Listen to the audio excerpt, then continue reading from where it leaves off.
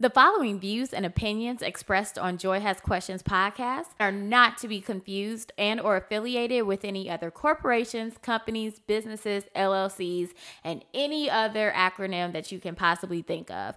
Basically, these are my own opinions on my own platform. And now everybody, let's get on with the show.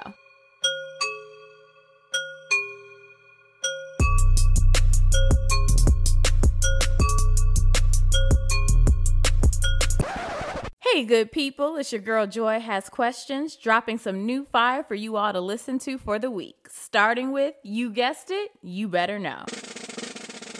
For this week, you better know, I am giving a big head nod to the inventor Lewis Latimer. This young king was born in Chelsea, Massachusetts on September 4th, 1948, 6 years after his parents George and Rebecca Latimer ran away from slavery. Now, I got this information from invention.si.edu. Definitely did some cross references. It was totally reputable, but I just wanted to give a shout out in terms of where I really did my research. Now, this is what was so crazy. So, looking at their lives, his parents, and the fact that they were determined to be free, they used colorism and stupidity of that day and age to basically make their escape. So the father, George, was able to pose as a plantation owner with the darker skinned Rebecca as his slave. So he basically did what actually a lot of African Americans did. There are statistics that show that a lot of African Americans technically were slave owners, but for those who could afford it, that also at times was an opportunity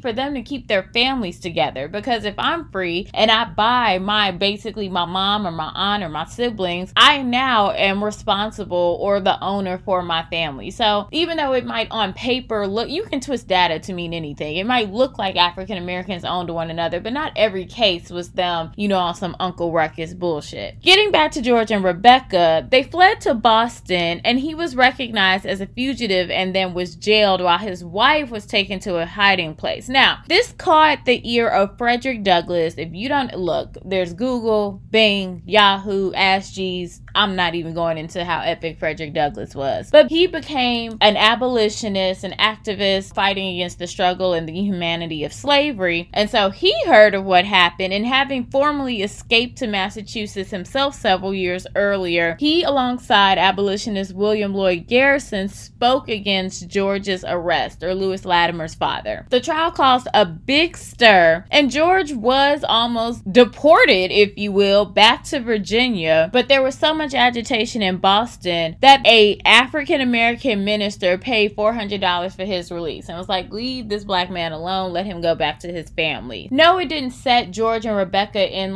this financially, DuckTales, we're in the money type lifestyle, but they were willing to do whatever to be free. And that's what I thought was so amazing. So Lewis was one of 3 sons, and then also they had a sister. Looking at him as the youngest child, he instantly was deemed as kind of like a prodigy in the sense that he was an excellent student who loved to read and draw. He actually has 2 poems, you guys, that are really phenomenal. One entitled Friends and the other entitled Ebon Venus. So definitely was tapping into his Maslow hierarchy of needs, being cultured, having his own self-worth. And that's something that I really thought was amazing looking into him and his backstory. He also was alive for the time that the Supreme Court ruled that Dred Scott could not be considered free, although he had been living in a free state forever. His father soon disappeared after that decision became known. So looking at how, if you want to talk about systematic oppression, how families, especially black families, have been torn apart since the beginning that their baby toe crossed over into that good old Atlantic. We're looking at the transatlantic slave trade. Having to find a way to help his mother, the fact that she was a single parent. He lied about his age and then joined the army, or I should say the Navy, in 1864, and then made it through the Civil War and was honorably discharged. He returned to Boston for employment. And the reason why it was so amazing looking at his life, he was a self-taught engineer, if you will. He basically taught himself mechanical drawing, and he was so good at it that his drawings actually were considered works of art upon themselves. So fast forwarding into his life, he's getting all these these different opportunities and looks, if you will. So there was an explosion of inventions and new uses of technology. It was like literally the industrial age, if you will. And so Latimer met Alexander Graham Bell, like who just casually stumbles upon the man who invented the telephone. And so he basically showed him what his idea was for the telephone and hired Latimer to draw the plans for it. So Bell was in a race to have his invention patented before anybody else patented it, because you know, at the end of the day, you can make it first, but if somebody else legally takes credit for it, it's a wrap. I've discussed that many times before on the show. Equity, you've got to have it. Latimer gave Bell several blueprints and then the expertise in submitting the applications that allowed him to file his patent on February 14th, 1876. He better have gotten some coins for this. Father God. So in 1880, Latimer began working as a mechanical draftsman for Hiram Maxim, who was the founder of the U.S. Electric Lighting Company in Brooklyn, New York. Long story short, this man had his finger on so many inventions that I cannot even begin to touch it. He basically also found his way into the inner circle of Thomas Edison, working for him like in 1884.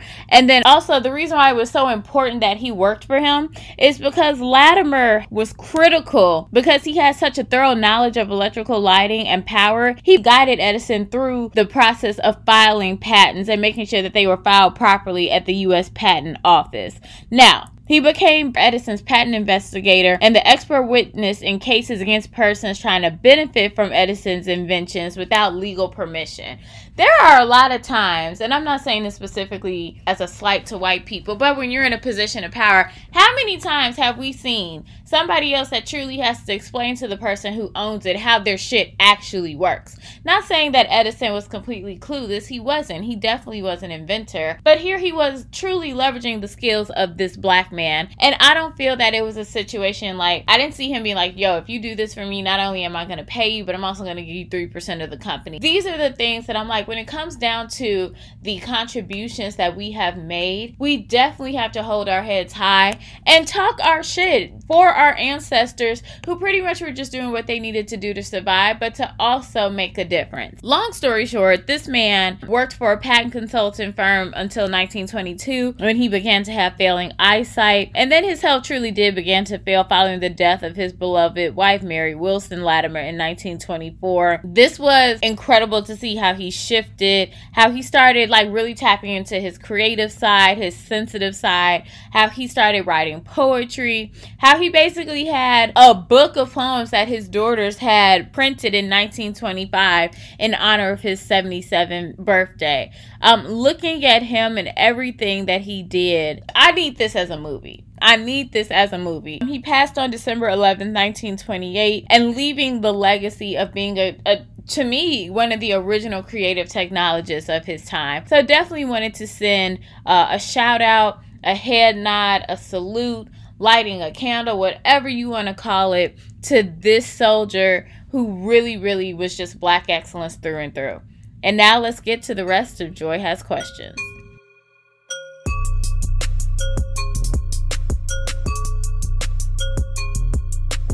Everybody, it's your girl Joy Has Questions. And your girl, No Way She Goes. I'm back.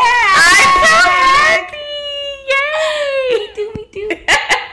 No, we are here for the amazing segment known as Geeked Up, y'all. I know you missed me. I have. I had to drop an episode without you. I was like, damn. What is life like? What is life? I was like, I don't feel whole. But I am so happy to have you back. You just been out here killing it, living life, doing you, looking fab at Carnival.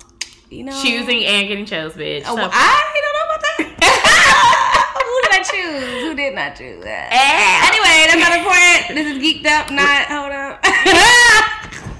Okay, we're done. So we're just that we don't need the segment at all. No. But no, starting. So, girl, I just feel like there is so much. My head hurts. There's been so much happening in a tech space. I am still coming off the high of All-Star Weekend just because what I feel it really represented for Chicago in the sense of the synergy that was created. But there were so many tech-based activations that I was like, come through. You all better be partnering creativity with technology. Like, what were some of the highlights for you that you were just like, oh, this shit is dope? Because you're really more so into sneaker culture than I am. I'm into sneaker culture. I will say, like, tech activations, I don't say I didn't care. That sounds bad because it's geeked up. But I was in it for the culture. Like, not being from Chicago. That's always something that always excites me, is being, like, into the Chicago culture, seeing people who are like, oh, he's from here, he's dope, he's this, and like, I don't know this person, you know, like, I got to go to Joe Fresh Goods pop-up shop. I was supposed to go to that. He had two. He had one with Crown Apple, and then he had his own. That Friday, yeah. I went to the Crown Apple one. It was super dope. Like, so I wouldn't say I was there for the technology. However, it did have a lot going on, especially in the sneaker culture. I know StockX apps and sneakers was off the hook. You know how I know? Because I won something. I never win anything. Yay! It was in the cards. But it just made me really think about how, like, mobile apps have shifted the way that we think, how we interact, and how we get things done. And it's just like, I don't even go to the mall anymore. I walked into, literally a year and a half ago, into Victoria's Secret to get you lotion. That's crazy. And I went in there and was like, man. Y'all motherfuckers lucky Amazon don't sell Victoria's Secret lotion, because a bitch would have bought it. I'm sorry. I'd have love spelled my way to some prime. Okay. A long ass time ago, girl. But no, I think that's the biggest thing. Like, with everything going to a mobile app, to driving people to their phones, driving people to a digital space, like, tech is really on people's jobs are going to be gone. I even heard something today. I was at an event, and I heard a statistic that blew my mind. They were like, for children that are in school, 60% of them will be in jobs that have not been created right now. Oh, I believe that 110%. And it's all based on tech. Only reason why I believe that is because even in the jobs that are available now, that wasn't a thing. Hell, my job wasn't a thing. You know, so it's like, yeah. It's the jobs the tedious jobs or the smaller jobs or working at McDonald's, I'm sorry, but like McDonald's is one day going to be a fully automated service. There will no longer be humans working at McDonald's one day, and it's going to be very sad. And so the working culture is going to shift. Like, it's going to be insane. I think that, yeah, but for even myself, because I remember, what was it, Complex Con had that dope ass, it went viral. Everyone was talking about the fact, I think it was like either Reebok or Adidas. It was one of these brands that completely revolutionized like how you got a sneaker release. Like, everyone just did their stuff online and then got to walk up to their lockers, put in their code, and get the fuck on. And everybody else was at McCormick Place like, wait, what the hell is going on here? Like, I've been in line for hours. McCormick Place was crazy. I was there. Girl. You know I was there. But no, it's just like, there's a constant wave in how can we leverage the platform that we have, like what's going on. And like, I was just telling you, like, I went to Trinidad Carnival. If y'all have never been to a Caribbean carnival, you need to experience once, at least in your life. If you need to know any questions about it, holla at your girl at No Way She Codes. I got all the tea. But I went to Carnival, and what blew me away the most is they have an app that allows you to track what band you're in. If you don't know what band means, essentially when you dress up, you're part of a group. You have to pick your group. But in Trinidad, your band could be anywhere at any point in time in the country, because the whole country is a part of Carnival. Like, it's not like a set route. So like, one band could be like 2 miles this way, the other band is 2 miles that way. So it's not like everybody's following each other, right? So they literally had a mobile app where you go on there, and it had all the bands that are in Trinidad Carnival, and you select yours, and you can literally track it physically on a map. Like, that's wild. As hell. That's wild. I was really sitting there like, damn. I can figure out where everything is right now. That is crazy. Like, I just, I never thought that my Trinidad experience would be affected by some technology. Like, I really sat on the couch and was like, this shit is wild. I fucks with it. I don't know how long they've been doing that. I know my first time I went in 2018. No, 2017 was my first time. And that wasn't a thing in 2017. So the technology was there to do it, but they wasn't having that. So it's just crazy how mobile apps are really like changing how we interact, what we're used to, what's accessible to people. Let me ask you this: do you think it's making it better or worse? Because that's the whole conversation. And also, we were talking about this earlier, but let me just say, like, one of the best documentaries I've seen in a while, one of the worst things I could have watched in a while, was on Netflix, the Unabomber in his own words. That's all I'm gonna say, because I don't need nobody being like, okay, well, this bitch is officially on the list. Like, but I will just say, like, there are some parallels that are super striking in terms of technology and how we leverage it, and if it actually is making us interact with one another better or not. Because think of it this way: if we're talking about, you know, poverty and, you know, working wages, how many statistics are done on people who like work for McDonald's, how they can barely survive, right? Now, what happens if you start to cut those jobs down? Because now you got people just walking up to kiosks and be like, bloop, bloop, bloop, like, and now you got only 2 people working in McDonald's instead of like 10. So that increases the poverty gap. So I don't know sometimes. I'm like, is it a necessary evil, or is it just innately evil? Is it good? Like, I never know how to feel about tech sometimes. I feel like if we're gonna go into a space where it is affecting human lives, you then have, as a company, you then have the social responsibility to fix anything you break. So if we're going to continue to have these kiosks, how do we train our employees to maybe be maintenance people? You know, there's just, you need to find the balance in using technology for a good purpose, you know, keeping advancement, making customers happy, but on the other end, like, not hurting those that are already working under you. But of course, corporate America don't care. So that's another story for another time. Girl, okay. Okay. On that note, speaking of corporate America not caring, well, it's not actually not caring, but it's still a little wild. We were talking about how 23andMe is selling customer data for inflammatory diseases, and though they are asking for permission, I feel like these companies like 23andMe and what's the other one, Ancestry, are still using our DNA for all types of crazy shit. For example, and this has been happening our whole life, the immortal life of Henrietta Lacks. Yeah, that is wild. That is wild. And I feel like I know someone who's actually working for the family or with them in terms of trying to help them find equity in other ways. It's insane that why do you have to find equity in other ways? That's stupid. That is the most evil thing I've ever heard. But that's what I feel like, that story, because they're advertising 23andMe and Ancestry as like, find out more about yourself and blah, blah, blah. And don't get me wrong, my stupid ass did it too. I did 23andMe. I did Ancestry. That was the one I was like, I refuse to do. I want to know what country in Africa I come from. Yeah, I do. Right. Okay? I do.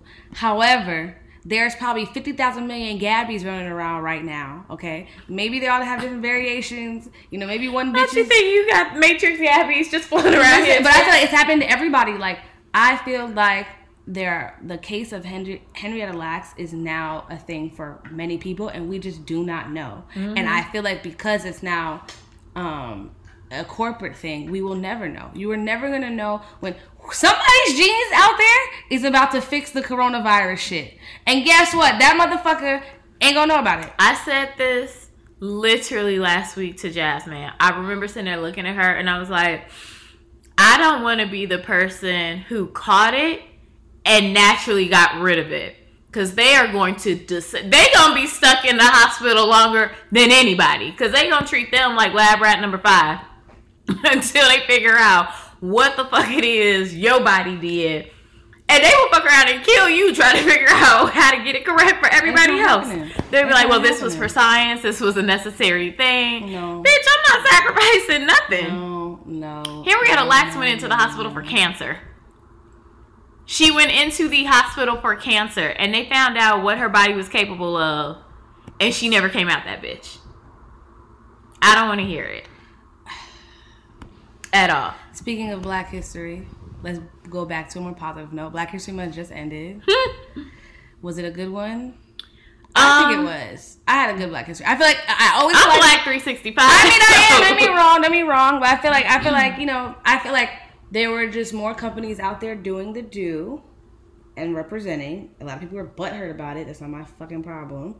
But I think one of my favorite things, and I think working for a big tech corporation, it was nice to see, even though my company didn't do it, it was nice to see another company show Black culture some love. I really love the Google, was it a commercial? I remember I was so hyped. I reached out to niggas I know that actually worked for Google and was like, your company did that. Your company did that. Like, it was, it just, to really bring together how on the more techie side, data science is such a huge part of any industry these days. If you are trying to have a business and you don't believe in using data, your business is going no the fuck where. Yeah. Data is like it. Everybody wants to know how are people using our shit, what are the numbers, what are this, what are that. So to take something that people don't think about every day, but like there are literally jobs. People are data scientists out here. So I don't even know how they got that algorithm together. Exactly. To calculate to take that concept, make it an algorithm, because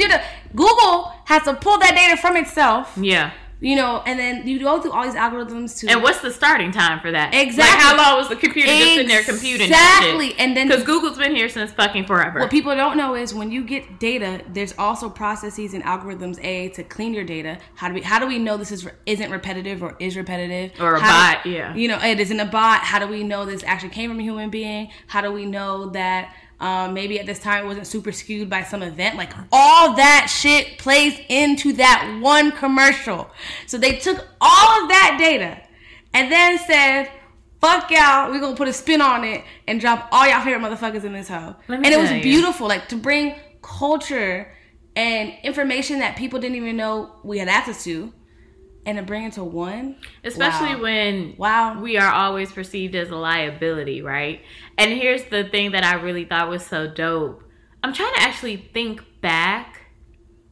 I think maybe everyone that I saw, I didn't see it on an international level. I think everyone I saw was actually African American. Yes. But for the most part. Right, for the most part. But I think even there, it was like just super dope. Like they could even done that on a worldwide. Like still, this world does not move without us. I say this all the time. Like you can, you know, ignorantly and stupidly, well, go back to where you came from. If everybody leaves who has culture, you motherfuckers will be left with taupe paint and white out. Like there will be nothing. I'm sorry, this is so off topic, but every time I think of that, think of a white person saying that, I'll never forget this video I watched of this man yelling at a Native American talking about go back to the country you came from. Are you dumb or stupid? I'm gonna go with both. Once again, off topic, but it gets me mad every time. Like, where are they supposed to go? I'd have been like, he's Native American. So I'm gonna let the fuck you think that means? I remember watching it, and he's a very polarizing figure, but he, you know, sometimes a broken clock will be correct twice a day at least. Farrakhan has said something.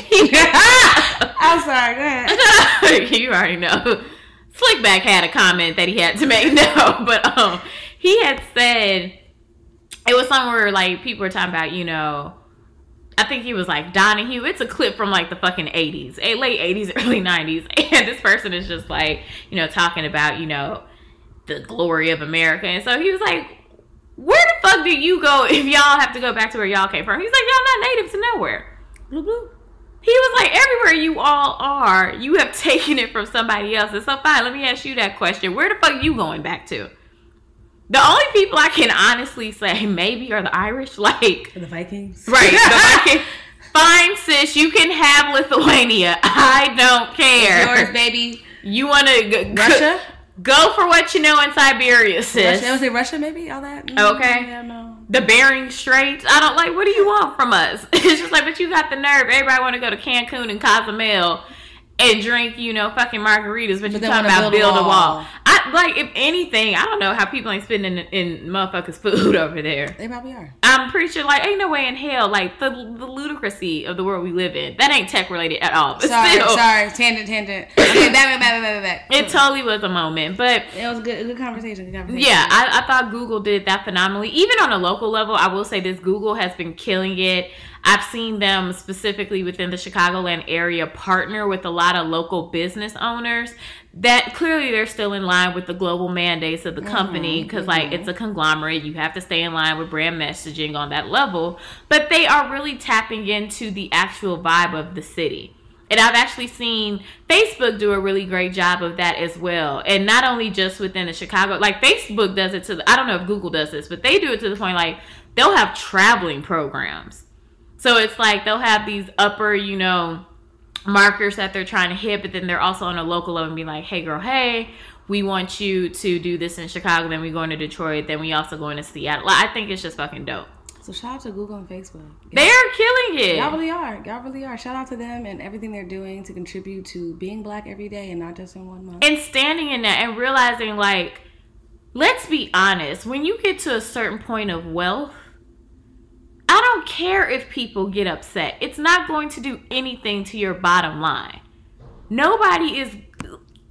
Say people, man, fuck Google, I can't believe they did. What you gonna start Ask Jeeves and shit? Like, what you gonna do? It's still there. But exactly, you gonna be on y'all. I'm not even saying this to be funny. Like, you gonna Bing it? Like, at the end of the day, honestly, I don't even use Bing, and y'all know where home is for me. So. But yeah, and that's what I'm saying. Like, you can get mad at Apple all you want. I literally just went to Ask.com. I just had to just double check. Just to see if it was still there. And wow.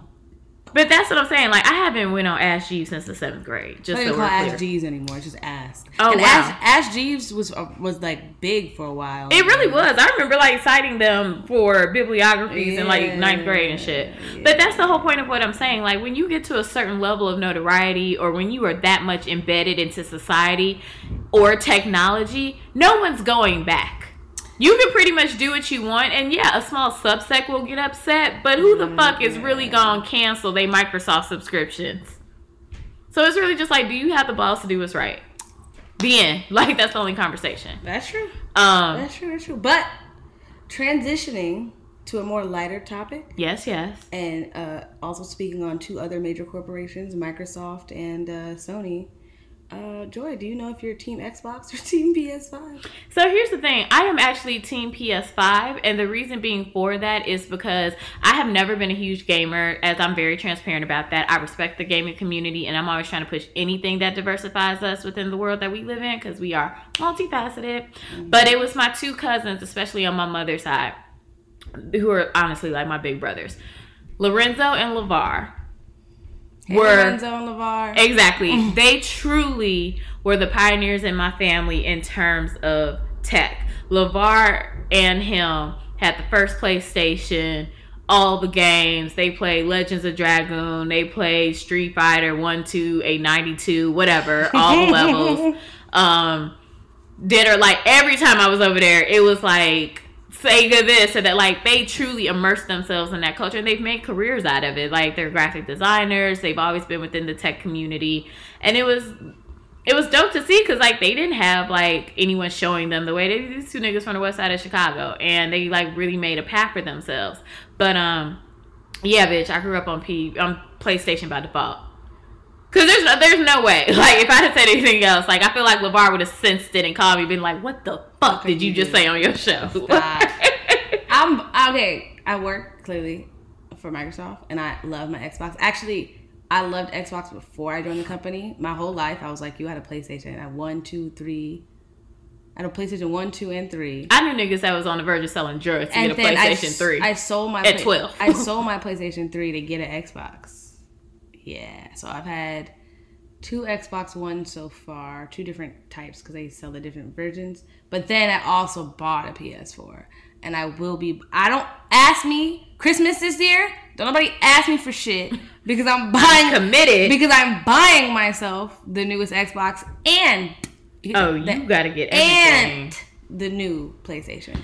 I think the thing for me though, I might like the machine better. But I will say this, I fuck with Microsoft's branding of Xbox better, because that, what was it, Everyone Plays or Play for All? Yeah. Not only that, but just the thought process that they went into the functionality of it, I thought was beautiful, to show how, like, even if you're handy abled, or no matter what your differences might be, like, it was a thought process that I thought, like, otherwise, like, other demographics might not even think about when it comes to gaming. But speaking of demographics, they also bring it full circle back to All-Star Weekend. It was a really big deal, I guess, for me, because it brought together my 2 worlds.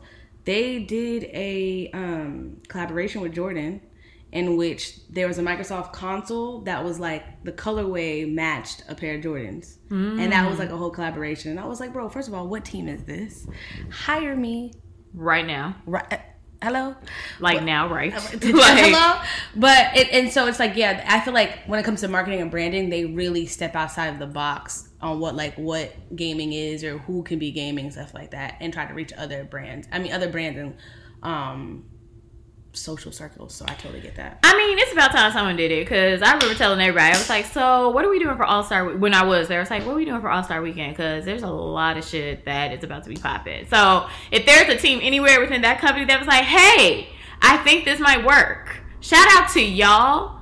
And I hope you all are having secret teams meetings where you're talking about how y'all are the bad bitches of the company, because you truly are. And hire me. I mean, I love my team too. Sorry, right? Sorry, Chris. Have to be like, I don't know if you're gonna hear this. No, I'm like, I make sure like those world states. But just it'll be an internal move, girl. Ain't nothing hard. Just take me now. Love you, bye. Okay. Like, whoever is B613, tell me now. But no, I think that's like super dope. I mean, that pretty much wraps it up for me. Like, we have covered a lot, everything that we possibly can. This was a good segment. It was. God help Jasmine trying to edit it, but sorry, Jazz. That's your testimony, sis. Go for what you know, girl. But no, so that is it in terms of Geeked Up. We can't wait to talk to you all about all things Black creative technology based, and we will holler at y'all later. Bye. Bye.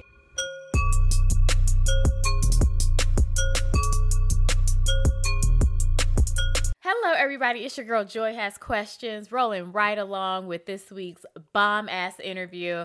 I met this young lady. I was the host of the revamp for Tribe Tuesdays with the Tribe Chicago. Hey, y'all. And I really, really just loved hearing her story. It was phenomenal. It touched on so many levels of just like Chicago culture and Black family and the importance of intellectual property. Let me not tell you. Okay, see, I'm doing it already. I'm just like, it's so much. I have right here the amazing, first off, y'all, she's in this bomb ass cosplay. She's just so much more than in the sense of like, oh man, she's just a pretty Black woman. I'm like, and it's like, no, girl, I'm a nerd, I'm a blurred, I'm all these things in between. So I have the amazing Lindsay Wright. Hi, love. Hi. How are you? I'm great. I'm doing really great. Thank you for having me. Thank you for coming on to the show. Mind you, she just got through running from, what was it, C2E2? Mm-hmm. Okay. Bomb ass event at the McCormick Place, really into like comic culture, kind of like what would you call it? Like a Comic-Con? Yeah, it's mostly comic based, but a lot of like nerd entertainment stuff. So gaming and television shows, all kinds of stuff. Everybody goes there to be nerdy. Could I have shown up as like Maxine from Living Single? Oh, 100%. Yeah, see? 100%.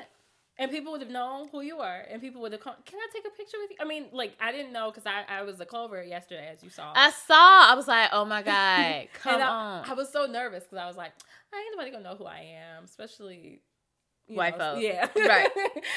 Well, what'd your dad say?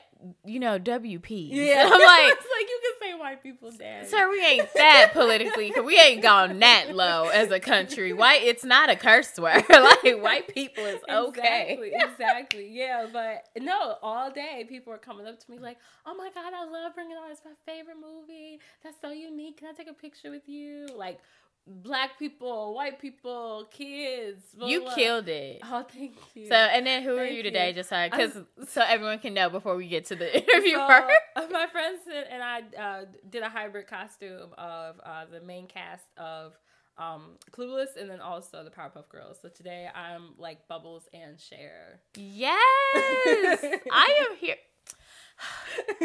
I want my friends to do fun, nerdy shit with me. I mean, this is bomb. Do it. Ain't nothing to it. You know what? I'm gonna go by myself. Fuck it. I'm gonna be a sexy, slutty Miss Frizzle.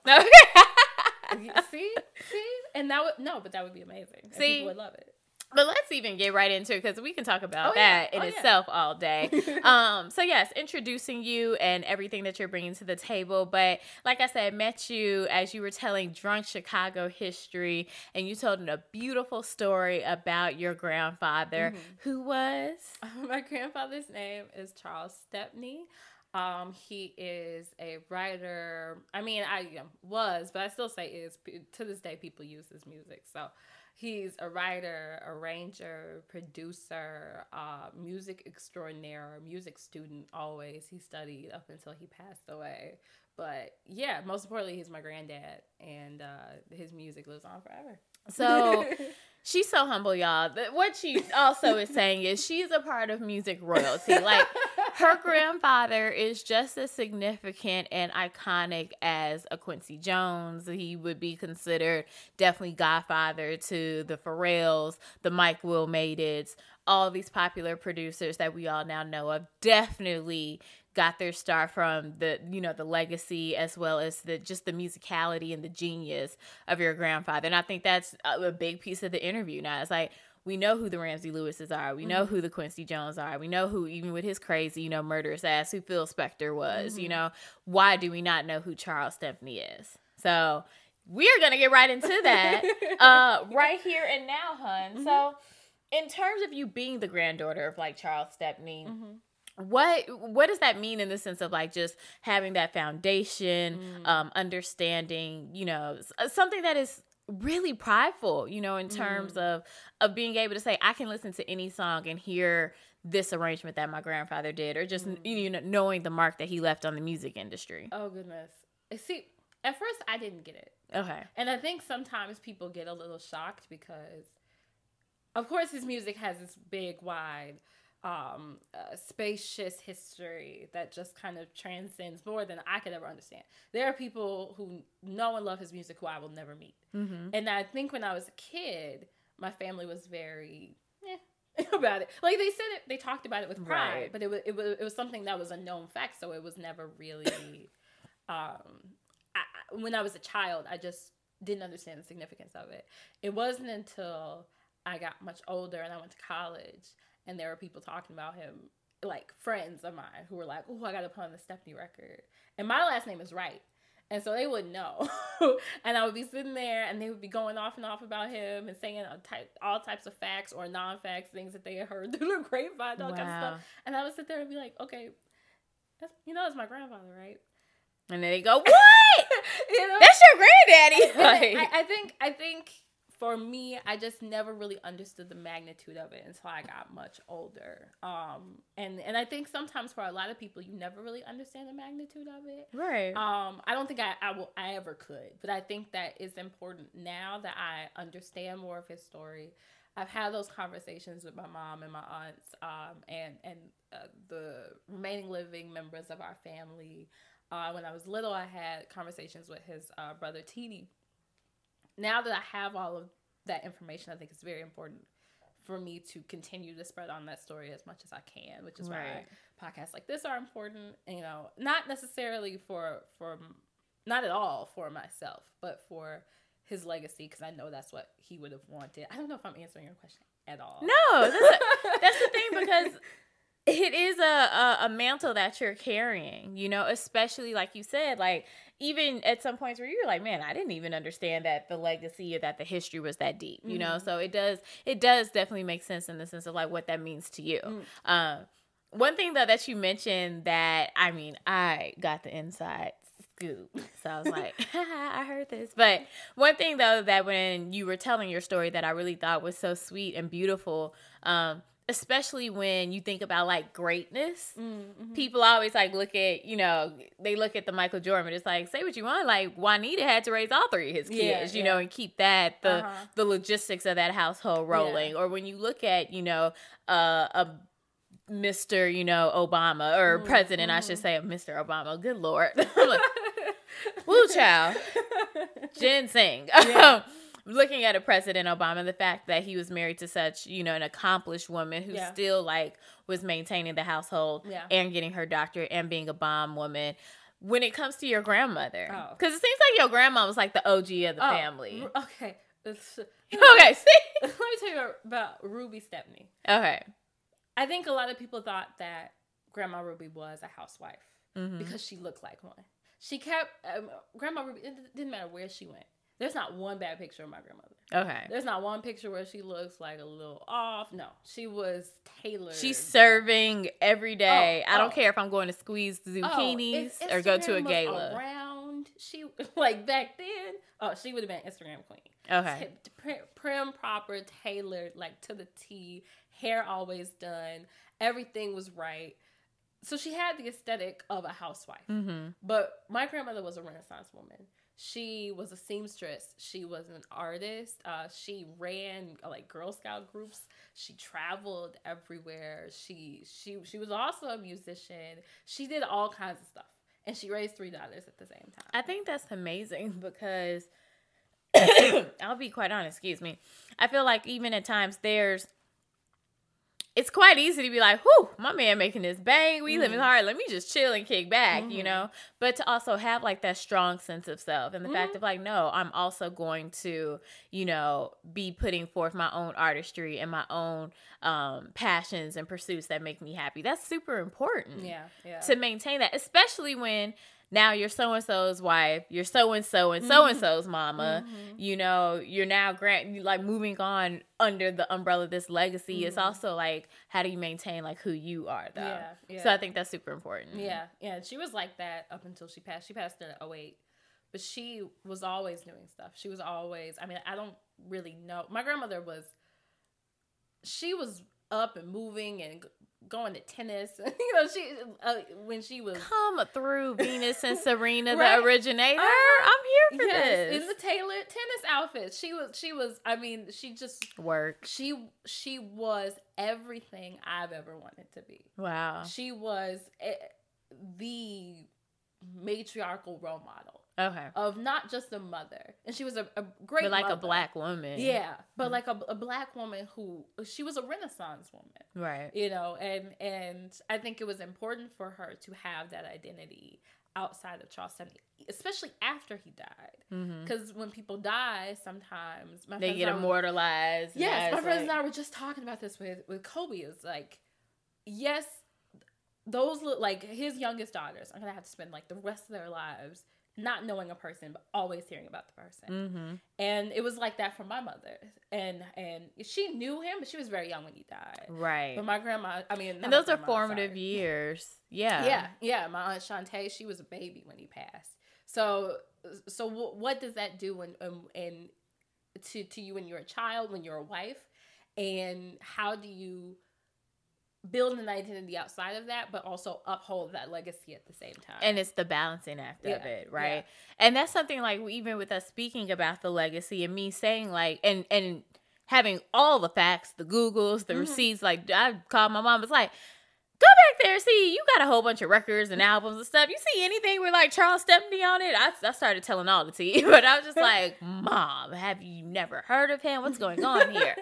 And telling her about her generation. She was like, girl, if you don't get off my phone.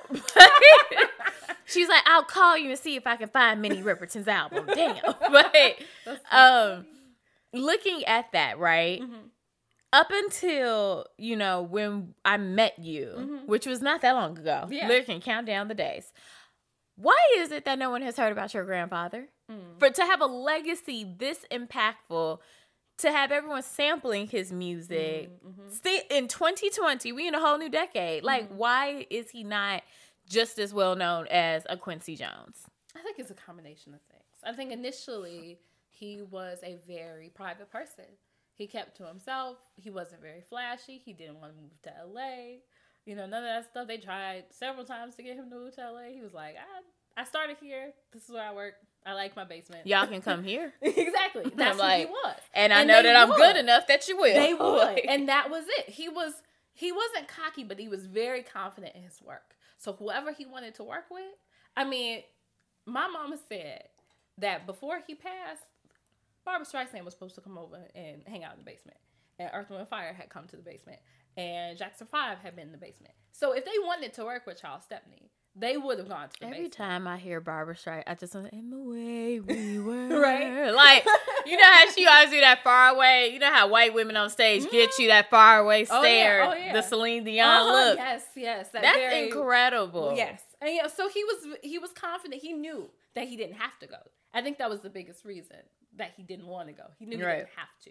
But then, and yeah, he, even on works in which he spent a lot of time, in the beginning years of his career, as he was working with like Chess and Cadet Records, he would, I mean, the way it was back then, and it probably is the same way now, even though I think they're a lot more strict about getting credit. it would just be like, oh, we just finished up a session. Oh, who's in the studio across from us? Oh, let's go see if we can go vibe with them and you know, have a jam session. And then all of a sudden you have a brand new song, and not everyone's really thinking about, oh, you gonna give me proper credit, or, you know, am I gonna get writer's credit, all that kind of stuff. No, they just jammed and recorded it. And so there probably works out there. They were so focused on the art that they weren't necessarily thinking like, this is an art business. This is a music business, right? So I think it has a lot to do with the how humble he was as a person, not necessarily as an artist, but these are my friends. I want to go work with them. I want to do art with them. And people weren't always very mindful of that kind of stuff. You didn't always have to be. My grandfather did a lot of gentlemen's agreements, a lot of handshakes. And a lot of people upheld those handshakes. I was about to say, actually, also understanding that, because we come from, like, case in point, and I wasn't doing this because I didn't, you know, I don't trust my guests or anything, but I'm like, I have consent forms that I send. Like, it's just standard now, business practice. But can you expound on the fact of, like, when this was your grandfather's time, like, that whole concept of my word is my bond, and what that means takes on a completely different level in business than what we have come to know it as. Yeah, I think that there was considered to be a brotherhood that my grandfather was involved in. With Cadet, with Chess, as he worked with Tom Burrell, as he moved on to work with Earth, Wind & Fire. I mean, most of the people that my grandfather worked with, he either admired greatly or mentored. And so I think there was a known trust there. And my grandfather, while he was alive, wasn't done dirty. I was about to say, it doesn't seem like he had to run all over Chicago to get his money. No. At least not that I know of. Okay. He wasn't done dirty. If there are any stories out there, like, somebody probably got at least one. But I think that, most people respected and admired him enough to credit him on his work. It wasn't until after he passed that things got wishy-washy, and he passed so young. How old was he when he passed? He was 46 years old. He was it and not trying to get too deep, but just understanding that, like, a man in his prime, like, what? How does that, like? It's mind-boggling. Like, you sometimes think, like, black men, take care of yourself. Black people, we've got to get our health together. Like, when you die, and your grandfather could have been this musical genius legend that he is, or for all I care, he could have been a garbage man. But the fact of the matter is, like, that ripple effect of who you leave behind, the effect that you make on your family, like, you've got to take care of your health. Yeah. I'm not saying he didn't. I'm just saying, like, it's important too. It was pretty evident that he didn't do the best job. I don't remember. He was a smoker. And that generation, because this is before Surgeon General's warnings. This is everyone's like, it coats your throat, it makes you know it's the cool thing. Oh, I forgot, we in Chicago. Who is whistling this loud? That's a whole ass fire truck. Sorry, y'all. But now, as you were saying, like, the fact of the health component, but then also the fact of how, like, people did respect your grandfather and did right by him. So let's just even go down this run through. Lord, well, the top, 10, 15? Who has your grandfather worked with? Like, when we're talking about, like, just the handprints that he has on everyone's career. So, Earth, Wind & Fire. Minnie Riperton. Those are the big two people always run to meet with. But then Rotary Connection, which was his. Gotcha. So it was, it was Minnie Riperton, a few other vocalists. I mean, honestly, a lot of those people, I don't know. Okay. Like my family knows of them. There are people around, and then there were also some switched off members, but that was his project. I did see something with Ramsey Lewis with him. Were they cool? Well, yeah. My granddad and Ramsey worked a lot. I got you. Yeah. They were good friends. And my grandfather, you can find his work on a lot of Ramsey's work. Maiden Voyage is the big one that people know of. And Maiden Voyage, I believe, is where you first hear Les Fleurs by Minnie Riperton. Initially, and then they redid the song for her Come to My Garden album. So that was technically a collaborated instrumental song with him and Ramsey that he rearranged for her album, and that Richard Rudolph wrote lyrics for. So that's what Les Fleurs is. Wait, Richard Rudolph? Yeah. Maya Rudolph's dad. That's what I'm sitting there going like, that ain't, hold on now. Yes. Yes. Because I'm like, now her daughter is the chick from SNL. Like, I remember that part. Yeah. Okay, got you. Yeah. And who else? Denise Williams. So he did Free. And I just got to be free. Yeah. Marlena Shaw. So California. So the Dells, The Emotions. Every time you say the Dells, like it just, that was like my father played Stay. Oh yeah, by the Dells, and he loved, like, when it gets to that note, he just stay. Yes, like my father would lose his shit. That was his group. Like he loved them. Okay, yeah. It's a great song, great groups. Mm-hmm. There are so many more. He had his name on like Muddy Waters' work. He had his name on. Oh yeah, because I remember your father did say like he was the first person to put an electric guitar in Muddy Waters' hand. Mm-hmm. And these are like, every person that you're naming, these are not like lightweights or, he didn't help Baby Bash like come up with the chorus for Sugar Sugar. Although that was my shit. Like he didn't come up with, Cyclone for T-Pain. Like everyone that you're saying he's worked with, these are heavyweights within like not only just the Black music community, but just within music, period. Okay. Like there's not anybody that was mentioned that I have not heard on somebody's national commercial for some brand that I haven't heard from some sort of international campaign that I, to be honest, haven't sat in rooms in the advertising world as we're trying to deliberate, okay, cool, here's the visual, what's the music that we're going to put over it. Like these are like staple artists. Yeah. That no matter the generation constantly get, brought up. I remember Minnie Riperton's shit was on the Burger King commercial. Was it, or was it? It was some burger. I think it was Burger King. But that's what I'm saying. Like, and your grandfather is sitting here, like, literally, like, the puppet master putting all this epic art out there for the world to hear. Yeah. And it's unfortunate because I look at all of the love producers get right now.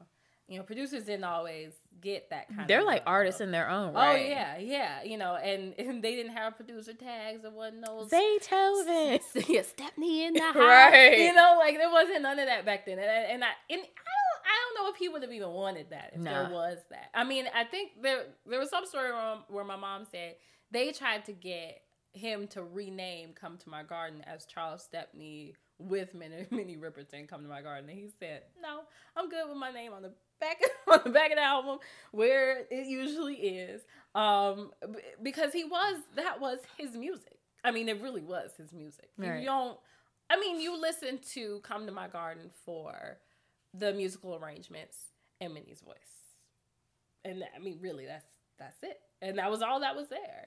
So, that was a different time though, where it's just like those were the core elements, like. It's true, and I know every generation is different, but let's be real, there are hundreds of acts that we have heard and seen since, hell, I'm not even going to go from the 90s to now, just from the 2010s until now, that would have never seen the light of day inside of anybody's award ceremony, based on what that threshold was. You had to play, like, all your instruments. Could you arrange, like, that is, it's a science. Yeah. Like it's beyond just like, I'm fly. I'm the most poppin'. I'm the flyest nigga. I'm the baddest bitch. Like, no, you had to have artistry. There are so many artists I listen to right now where I'm just like, ooh, they need a better producer. Like, oh God. Or a music coach. Yeah. Like, yeah. Girl, you ain't never gonna get hit high E overseas sounding like that. What is happening? Yeah. It's really interesting watching like artists like Billie Eilish and her brother. How her brother really is the foundation of her career. Don't and even get, because you about to get Jasmine started. She about to take them headphones off. Be like, I've been saying this. Phineas is what makes that girl's world go round. But it's wild because she knows. She has to know that. She has written songs about knowing it. Like, I heard her have a whole breakdown on everything I wanted, like, because of her brother. And I have a lot of respect for, she's a child, so I feel like it's kind of like, you're my big brother, sometimes. But it's like, I have a lot of respect for that, for showcasing that. I don't know how great, and not saying that she's saying this, but for a lot of artists, how great would they be without the producers that they have? Yeah, maybe they're talented vocalists, but the music has to also resonate with people. Not even saying this to be funny, but there's somebody who literally is sitting there hearing someone like, no, this ad lib needs to be this. Like, there's a reason why they're sitting there, because they hear in the silence. And they feel in those gaps. And that is what takes, you know, a decent beat or a good song and turns it into iconic. And I think even as we talk about like Billie Eilish and her brother Phineas, we live in a world that is so polarizing that, yes, and I'll be honest, 9 times out of 10, it probably is some racist shit or some biases that are behind it. That young woman and her brother, with the exception of Adele, I mean, there's very few times that I'm just like, they were the best. Yeah. Like, what she put out, that body of work, Where Do We Go When We Fall Asleep, what her brother did, they fucking deserved every award that they got. And I think that now drawing the parallel with your grandfather is the fact of like, he deserves everything that he did and put into, you know, the world. So now like just better understanding, you know, how you got interested in your family's story. What have been some of the issues that, like, what are some of the struggles now that you're having in terms of, you know, making sure that, yes, we talk about legacy, but look, checks are owed. Let's just keep it real. Like, you have people that have become millionaires or entities that are continuously cashing out. Yeah. And your family, it's not like the whole family just went up in a puff of smoke. So have you all, or have you specifically been dealing with that? I think for me, it's been understanding as much as I can. I've been, in my life, I've been in a lot of rooms with my mom and my aunts. And when my grandmother was alive, she was there, where they would be on the phone with an attorney, or be on the phone with 2 attorneys, or be on the phone with 3 attorneys. And they would be trying to get stuff done. They'd be trying to have a conversation. And it's hard because they're his children. I think that's something that people don't always realize, is they were his children, and he died when they were all young, very, very, very young. And my grandmother, she didn't know how to deal with having a dead husband. She just had no clue of what to do after that, especially because my grandmother didn't work. Right. You know, she had her own money, she had her own things going on, but she didn't work that hard. And my granddad always came up with some money, and he had multiple streams of income. Right. And she didn't know all of his streams of income. So there would be checks being delivered to the house. She didn't know where they came from. So she didn't even have a way of understanding where everything was coming from. Is everything that's coming everything? Or is there more that she's owed? Oh, this is a check. How do you even begin that process? Because a lot of times, let's be real, people who do have that understanding will be sending you like, yeah, we just, you know, we're sending them like $5,000, you know, monthly. And let's be, I don't care what time, somebody sends you a check in the mail for that, you gonna be like, well, thank you. Yeah. Not realize, no, you should be getting $50,000 a month. These are peanuts compared to what you actually should be making for this intellectual property. And because they were sending her, I mean, she would get small checks from Earth, Wind & Fire. And because she knew Maurice, she knew all, you know, because she knew all the members, because she knew their wives, because she hung out with their wives, she was under the impression that she was getting everything that she was owed. And there was a story that I was told where they all took a trip at his funeral. His funeral was, everybody was at his funeral. And shortly after, they got on Earth, Wind & Fire jet. And my mom said it was beautiful, it was sharp, had the emblem on the side of it. And they got on the jet, and she was like, Maurice looked at my mother and said, don't worry, we'll take care of the girls, we'll make sure they have scholarships, and you'll never have to work again. And that was all bullshit. It was bullshit. And woo, not all skin folk is your kin. Oh no. And people, and I don't even know if it's a conscious thing. Right. I think that Earth, Wind & Fire, they were like monumental at that time. That was almost like right in the prime and the peak. But I will also say this, and like, it's not a matter of playing devil's advocate or trying to vilify Earth, Wind & Fire. I don't know them, man, you know, but I think the thing for me is, I don't know what type of deals they were in. Like the history of manipulating, taking advantage of, and, you know, robbing Black artistry. It can be any industry. Like I heard something once, and people can feel how they want to feel about it, but I heard someone once make a joke that was like, the only invention white people have ever done is a patent. Like, they just figured out the laws of how to get a hold of it so they legally can now say it's theirs. But they haven't necessarily put the work in for it. Now, I'm not making a homogenous statement. Calm down. Oh my God, she's so mean against Caucasians. She's racist. No, I'm not. I'm saying in the sense of, when you're talking about issues that, you know, keep people from unifying, like, you have to address that. Yeah. To the point that one of my favorite shows, like, I have burnt this show out to the ground. I fucking love Veep. And I will never forget, like, the thing that got me into watching Veep, I had heard, my cousin fucking loves that show. Yeah. And, well, she did until I watched it to the ground. But I had randomly went in her room, and it was on, and this random white man was talking to Julie Marie Dreyfus, who plays the vice president. Yeah. And so they in the woods somewhere, and he is laughingly going, the thing I realized in the music industry before anybody else is that Black artists would sell their publishing rights for nearly next to nothing. Yeah. And he is cackling. Yeah. And I remember standing there laughing, but then going, he's absolutely fucking correct. Yeah. And the fact that this is, quote unquote, put in this satire, it still is a reflection of what people have truly done. You got artists now getting caught in 360 deals. So it's just a matter of, like, when you talking about your grandpa, or, like, even with Earth, Wind, and Fire, was it their jet?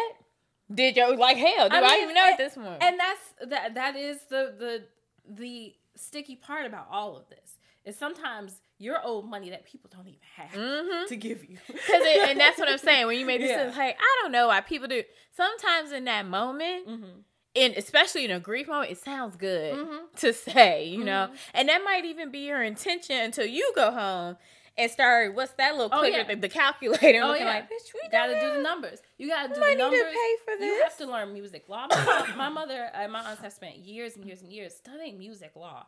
And something that they would have never touched without. Which is probably tied into copyright. Like, I can't even begin the headache of that. The separation of who owns the lyrics and then who owns the melody.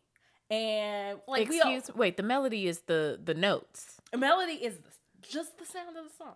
So people can own not the lyrics. Sheet music. No. You could sing. I could sit in front of you and go, la la la la la la la la, and if I'm charging people to listen to me do that, I owe Charles Stepney some money. And I owe Charles Stepney some money. Yeah, period. Period. I'm so confused. Why can't we just collect our things? Like, why is it always some bullshit? So that's always the thing. And I believe the way the law is set up now is, if there's no one to... Oh, the song is owned by the producer.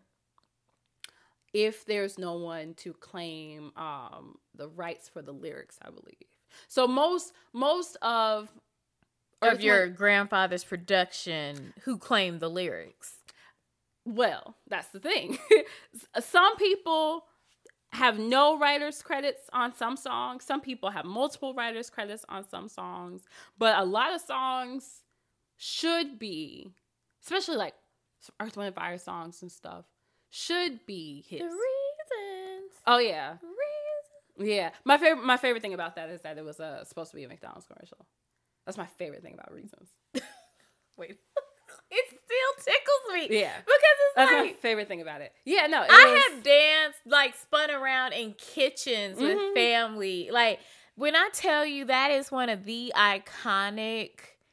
That's like, Reasons is up there with, like, Gap, like, you blow my mind. That's that's like Luther Vandross. That's that cookout music. Hello? Yes. That's Dan Ryan Wood. Yes. Get your grill, like, with the uncle with the sandals, the half in, half out. else. Yes, Like, yes. Got the short song, got the little button up giving playing. all the young boys bad advice. Yes, Like, yes, exactly. and that was supposed to be a commercial for McFlurry's. That was so I told you that he was Tom Burrell's lead jingle man for years. And if anyone does not know who Tom Burrell is, Tom Burrell is basically the godfather of Black advertising, black advertising, like completely revolutionized it. I will never forget one day he randomly walked into the lobby of my apartment building. He was trying to find his wife in the nail salon that was like next door to it in the commercial side, and I lost my shit. I dropped back. The white people were clueless. I dropped my bags. It was like, sir, what do you need, Mr. Burrell? He looked at me like, I don't know you.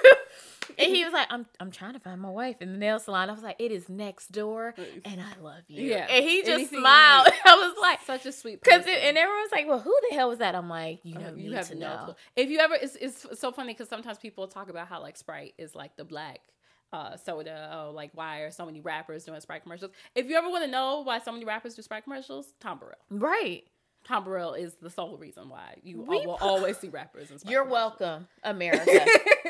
Okay? Because if you did not have black people, y'all would be left with whiteout and oatmeal cookies, and you know it. Okay? You know it. You wouldn't have tahini seasoning for nothing. Y'all give all these minorities so much hell, knowing damn well you need us. Yeah.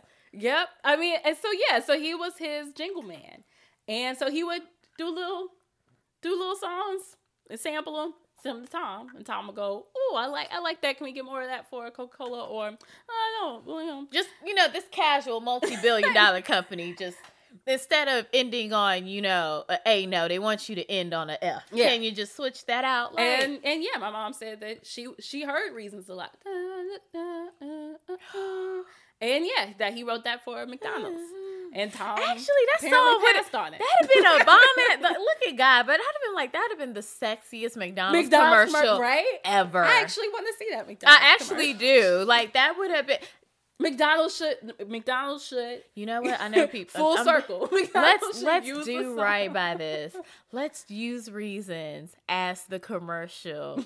That would be dope. Yep. Copyright that, okay? We came with that idea. It'll all come full circle. Yeah. No. That's dope as hell. But no, so I know we've talked a ton about your grandfather, right? Yeah. But now I want to actually talk a little bit about you because the thing is with you, like you said, looking at your aunts, looking at your grandmother before she passed, clearly like your father is in it, like he was rattling off all the facts. I'm like, well, Dad's invested as well. Yeah, very invested. But how do you separate that in terms of like, what do you, do for fun? I know you just had like this bomb ass like cosplay moment with your girlfriends. How is it that you don't allow yourself to get overwhelmed with this daunting task? Because there are lawsuits. Look, there are certain things where you can be like, Glenn Beck, get a check, and it's going to be 2 months and they just cut you $10,000 and send you on your way. Yeah. But for this to be the Anansi spider of like, I just feel like there's a mental board somewhere where the string is tied to the different push pins with the Post-its, like this web of uncovering that you have to do. How do you balance like not letting that drive you insane? Because this is not going to be, it's not going to be a quick process. It's not quick. It's not easy. It's been a 40-year process for my family. Wow. I think for me, it's a matter of making sure that I love my family. Love on my family as much as I possibly can. Because it is very hard, especially for my mom and moms with them being so close and missing their father. They still miss him very much. I love on my family as much as I can, as soon as I can, as much as I can, because we got. But I think for me personally, outside of all of that, I really like to write. Like that's what I do, and I think it's my way of sometimes expressing my aggravation with all of the injustices of his work and his life. But then also the injustices I've experienced and then also the happy moments. And yeah, writing is the shit. Writing, like for me, it's shit. I do regular hood rat shit. I hang out with my friends. I love on my friends as much as I possibly can. I have some really, really good friends. You got a dope tribe. That's really, and that's so needed. Had been a very awakening moment for me and my friends and my relationship with my friends. We talked about, I'm keeping it under wraps here, but we talked a little bit about something that's happening with my family with a certain person in 2 weeks. Cool. And my friends, once we got the news about that, I started learning who my friends were very quickly and who weren't my friends very quickly. Because of course you already know it. Now I know because we ain't bestie, but I know because of the situation. It's like, oh, okay, that's a dope opportunity for visibility. And yes, this person is completely like the top echelon of not just, Black music, but respected within the music industry. But I will say this, like, everybody want to be a plus one. Oh yeah. But God, I hate to pull Kevin Hart into this just because he knows me, but he did say something that made sense. He was like, everybody want to be famous, don't nobody want to put the work in. Everybody wants to ride with you, and it's like, oh, let me take the pictures and eat, all the craft service free food at the movie thing. But it's like, but now when I'm sitting here, about to pull my lace front out, because I'm like, if I get one more no from these attorneys, because they don't, I'm going to shoot somebody. Yeah. Then it's like, it's hard to find you. Oh yeah. I mean, I used to tell people, and I don't talk about my grandfather a lot because I don't normally have a outlet for, like, it doesn't always feel like natural to bring him up sometimes, and so I don't want to just be like, oh, my grandfather did this. But sometimes, when it would come up, and as of late it's been coming up a lot, people would kind of brush it off, or kind of be a little like, like whatever, like that's fine, whatever. But now all of a sudden things are changing and people want to be really involved, and people who had no interest in him before are all of a sudden very interested in him and have never heard a song, or all that kind of stuff. People who don't know his work all of a sudden really want to be involved in our family and what we're doing and stuff, and it's just so eye-opening. Yeah. I've never in my life experienced anything like it. But I will say this, it's a great lesson. Oh, it's a blessing in disguise. It truly is, because it really helps you streamline. I'm not even going to say this to be funny. The worst thing that has ever happened to me so far in my life is losing my father. The best thing that has ever happened to me, though, was to see who rose to the occasion when I lost my father. And there were certain people that I was surprised to weren't there. There were other people who I was surprised that they were. Yeah. But at the end of the day, it still helped me shorten that Christmas list so much more. Oh, yeah. Thank you for saving me money as well as time with your fake asses. Yes. Like, because I think that's the thing, though. If you are a normal fucking human being, you go into the world trying to project like love and light, because that's what we all want in return. We all want people to do right by us. Yeah. Your grandfather wanted people to do right by us. Like, and even now, even though, yes, there's money attached in this conversation, because guess what? It's business. Your focus is his legacy. Yeah. The fact that he should be in these conversations. Yeah. I felt ashamed. Like, and I love music, especially Chicago music, Chess Records. Like, I don't even remember him in Cadillac Records. Oh. And you get what I'm saying? Like, but you get what I'm saying? Yeah, like, just the fact of, that's like, and in my mind, I was like, well, it's about time you give the people of Chess Records their just due. Like, So understanding that on a whole different level, like, you need those soldiers that's like, look, I'd rather roll with 2 and be small and mighty than be with 100 moochers. Oh, yeah. I mean, even sometimes there are days where boots need to be on the ground. And I've had some friends who have come through real quick. Well, back in October, we had a really important meeting back in October. And it was crazy. It happened out of the blue. And we needed to get food, and we needed to find a space, and we needed all this other stuff. And I had 2 friends who were like, what do you need me to do? Is there any way I can help? Oh, I can go pick up. Oh, you guys need food? Oh, you guys need fruit? I can go pick up some fruit. Oh, you guys, what do you need? Oh, you need like a cell phone charger? Okay, I'll go pick it up. And they would get up out of their day and go to Target. It's something so simple, honestly, but it meant the world to me that day. And so I think that, for me, it's like, it's my writing, it's my family, and it's my friends. And making sure I spend quality time with those people because I love them and because I know that they're always going to be the people who have my back. And when push comes to shove and all this Charles Stepney stuff, wherever it goes, within the next few weeks, months, years, I want to know that I don't regret the people I had around me. Right. That's a big part of it. Like, not being like, damn, I got. Yeah. And that's the thing. Chicago, woo, we good for that. You look up, we some clout people. Oh, yeah. I love us and hate us at the same time. Like, can we please, like, I feel like we have broke the molds in terms of, like, at times, like, being around people. Or who do you know? Oh, yeah. Jesus, now what? Yeah. Like, so great. Yes. Does that put me on your list? Am I now cool enough? Like, get the fuck out of my face. Yeah. But with all of that we've discussed, and I'm let me just say this. I could have listened to you and your dad continue to talk. Like, every time I thought that they had, finished the story, they hit me in the face with the grandma out here, the original House of Dariant designing everybody clothes and shit. I was just like, I can't. Like, I was so tired. I was literally looking at Morgan and Tiffany like, we got another story after this? Sweet Jesus. Your mic off, I was done. I literally turned the mic off and just put it on the ground. Like, I don't have anything else I can add to this. And that's my job. I felt like I stopped her from working. No, I was so blown away by your family. And I'm a nerd. I love history. And like, especially the dynamic of you and your father. Because that's like what I told him. I was just like, man, me and my daddy used to do that shit all the time. Like, roll around and just like read books and do reports together and go to, the library and the museum. Like, knowledge truly is power. Oh, yeah, definitely. It's a dangerous power because sometimes what you know can get you fucked up. But knowledge is a power that is so worth the risk of having, and truth is so worth the risk of having. And you all have that on your side. But when it is all said and done, not only looking at like just ultimately what you want to happen for your grandfather, but what is it that you want your legacy to be? In terms of not only representing your family, but when it comes down to Lindsay Wright, like, what do you want people to say about you? Dun, dun, dun. Right. Right. No pressure. What's really important to me, and I don't know how it's going to translate. I have no clue.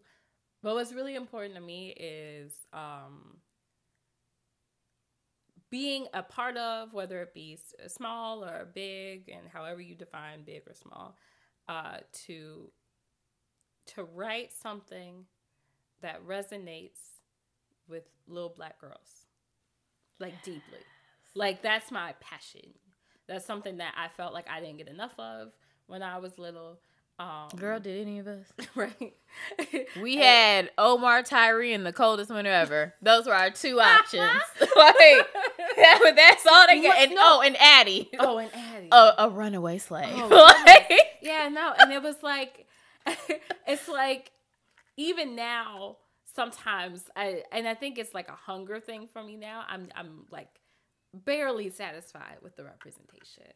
I know it's still not enough, and it's great. It's so much better than it used to be, but I think that there's a lot of untold stories of Black girls. Not every Black girl is the same. Sorry, Hollywood.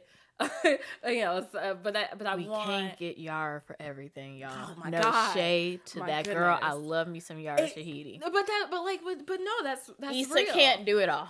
Like, there's so many other. Can't do it all. Zendaya can't do it all. I mean, and it's Shonda and Ava got several network channels on. I'm like, you all do understand how tight this space is. Yeah. Like, everybody just go digital. Just put your shit out on somebody's digital platform. Because if we trying to get a 9 p.m. slot, baby. Oh, yeah.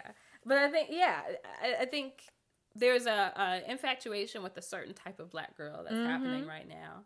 And no shade to those Black girls, right? Because they're beautiful and they're brilliant and they're amazing as well. But I think that they're taking up space. Yes, yes, and they know that they're taking up space. In a good I mean that in a good way. I'm sorry, no. See, wow, no. Whoops. I really meant that in the sense of taking up space in the industry. Yes, there are positive.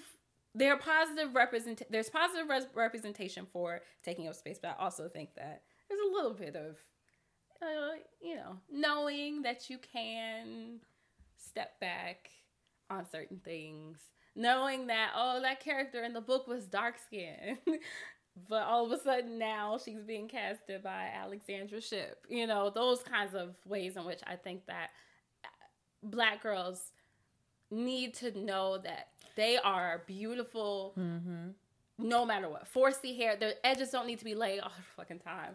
We can be quirky and we can be weird. And let me play Harriet Tubman, but talk shit about African Americans. Yes. Okay, I don't know how that happened. You know, but it's like, I think that there is a certain type for me. The girls that I grew up with were not. You don't see them. Mm-hmm. Like, you don't see them on TV. But they're very normal. I haven't seen myself on TV since Cedar's World. Like, and if we want to put that out here, and Cedar was made the fuck up, okay? She was the first Sims character. I don't know what she was, but it's just like she did that little weird dance, and that's what I'm saying. Like, I completely agree with you in that space, and I think it's something where it's like also because everyone is kind of fed up and understanding like those platforms are getting taken up. Everyone is going digital. Yeah. Everyone is like, well, shit, I'm going to just get a Patreon page. Or I'm going to do this or I'm going to do that. Or I'm not waiting to get the endorsement. I know for me, the moment I stopped waiting on other people's endorsements to do something, it has been like such a shift and a change. Because now I'm looking back at things I'm creating and saying, no, I didn't necessarily have this sponsorship, but I did it the fuck on my own anyway and still had the turnout I wanted. And it still can serve to be like a testimony. So I think the fact that you're trying to write something for little Black girls that you don't see, I think that's phenomenal, because that's, if we all tell our own stories and if we all realize our own power, there's that individual that's coming up behind us, that's that reincarnate of us in that universe that's going to be like, thank you. I needed that. Look, they're watching us. Totally. I mean, intensely. And there are moments where, like, I have an 8-year-old niece who I cared so deeply for. I love you, Mia. You're amazing. Oh, look at your TT giving you a shout out. You're amazing. She is so aware in a way in which I don't have any kids, so I didn't know little kids could be so aware. And she wants to see more of herself. She's just now going through that kind of like awareness of, oh, I'm different than other people. People treat me differently because I'm different than other people. And then also people treat people who are darker than me differently because they're not like me. And so I want to make sure that I am making space for little girls like Mia and younger to have less of a difficult time with that realization. When I went through that realization, it was hard. I had really bad cases of self-hatred growing up because of my skin color or because of my hair type. And if there's any sort of way that I can normalize the experience of Blackness when you're a little Black girl, if I can make that a little bit more, hey, you're not the only person who's going through this, you know, and it's easy to kind of just, oh, it's just growing pains, all that kind of stuff. But no, some of it's traumatic. It can be, especially if you were like me and you grew up in majority white spaces, you know, schools, stuff like that. Right. It could be like a big othering. Why are you talking white?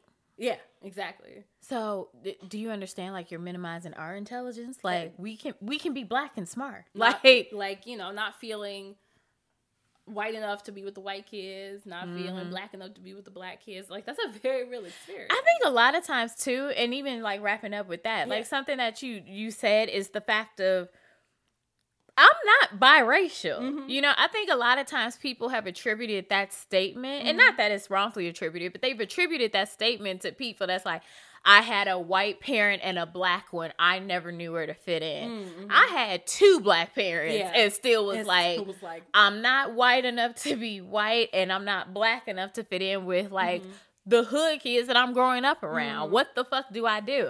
When they see me leaving to go to violin practice with a violin strapped to my back and I'm holding my daddy's hand, they looking like, who the fuck? Like, what is happening here? Yeah, I grew up on 96 and Forest.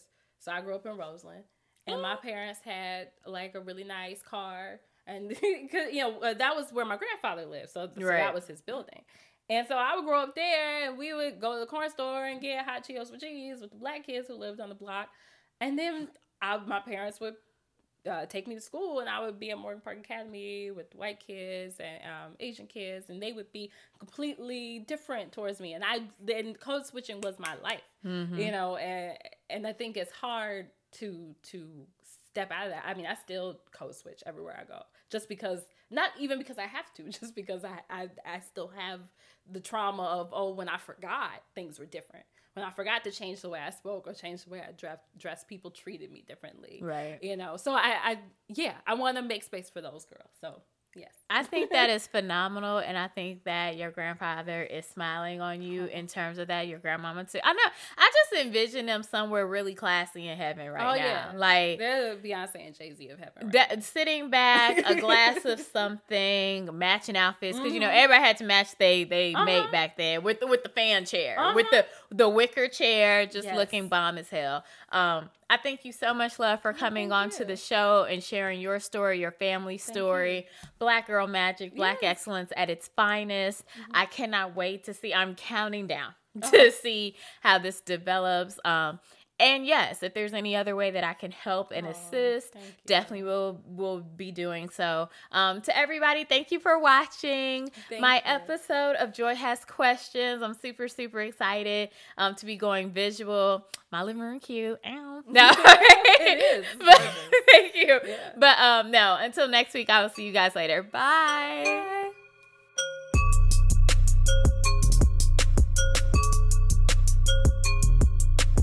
Hi, my love. So this week's motivational message, as we are heading into our new week, I really want to focus on persistence.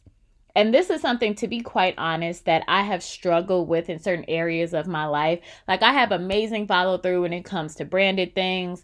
I will whip up a deck, get through an email, do all this good stuff. But when it comes to my personal, sometimes maybe it's the Black woman complex. You know, we are everything to everyone else, and then we let our own self-care slide, whatever, right?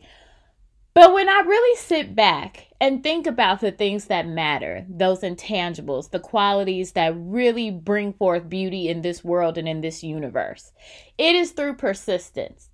I know this might sound funny and crazy, but when I go on Instagram, when I look at social media, truly, I love looking at fitness pages at times, not because I'm like, oh man, they're killing it, or I can't wait to be naked at Soca next year. It's not that at all. It's the fact that I'm looking at the beauty of a human body that has put in consistency of effort.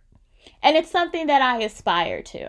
It's something that I no longer look at in the sense of like covetousness of, man, I wish that can be me. But yet I don't get up off the couch like the Everest commercial says, you know, your life is passing you by. Like, we all remember that dude with the baseball cap. But there was actual truth behind his words. Because at the end of the day, you have to fervently, persistently, doggedly, obsessively at times go after whatever the fuck it is that you want. Nobody is going to do it for you. You can work 35 million years at a company, get all their, different colored awards, be sitting there with the cape and the scepter, feel like the bad bitch, and they literally tomorrow can send you a pink slip and be like, thank you for your time. You can do all of the right things, get hit by a truck. They will pass around that raggedy car for everyone to sign, send it to your mom, send it to your loved ones, and then put your job description back on Indeed, Monster, LinkedIn, and whatever other search engine platform that they want to use. So what are you doing to actively go after what it is that will make you happy? And if you don't know what will make you happy, what are you doing to even take that first step to sort that out in your own mind? We live very, very short years in comparison to other sentient beings on this planet. Bacteria can live for thousands of years. They still cracking, honey in tombs and uncovering things that it's like, hey sis, I've been sitting here. In good time, we might get 80 years, maybe 90, maybe 95. But what is it that we are doing in this short time that we have here to actually say, this was my mark, this was my impact? If you are not persevering, if you are not getting through those dark days, what the fuck are you really doing this for? I just want us all to think about that as we're heading into our week. Peace, love, and soul. In the words of Soul Train, had to hit it with a good ancestral quote, you know me. And I really, really want us to think about that, not only this week, but beyond. Love you guys. Joy Has Questions, out.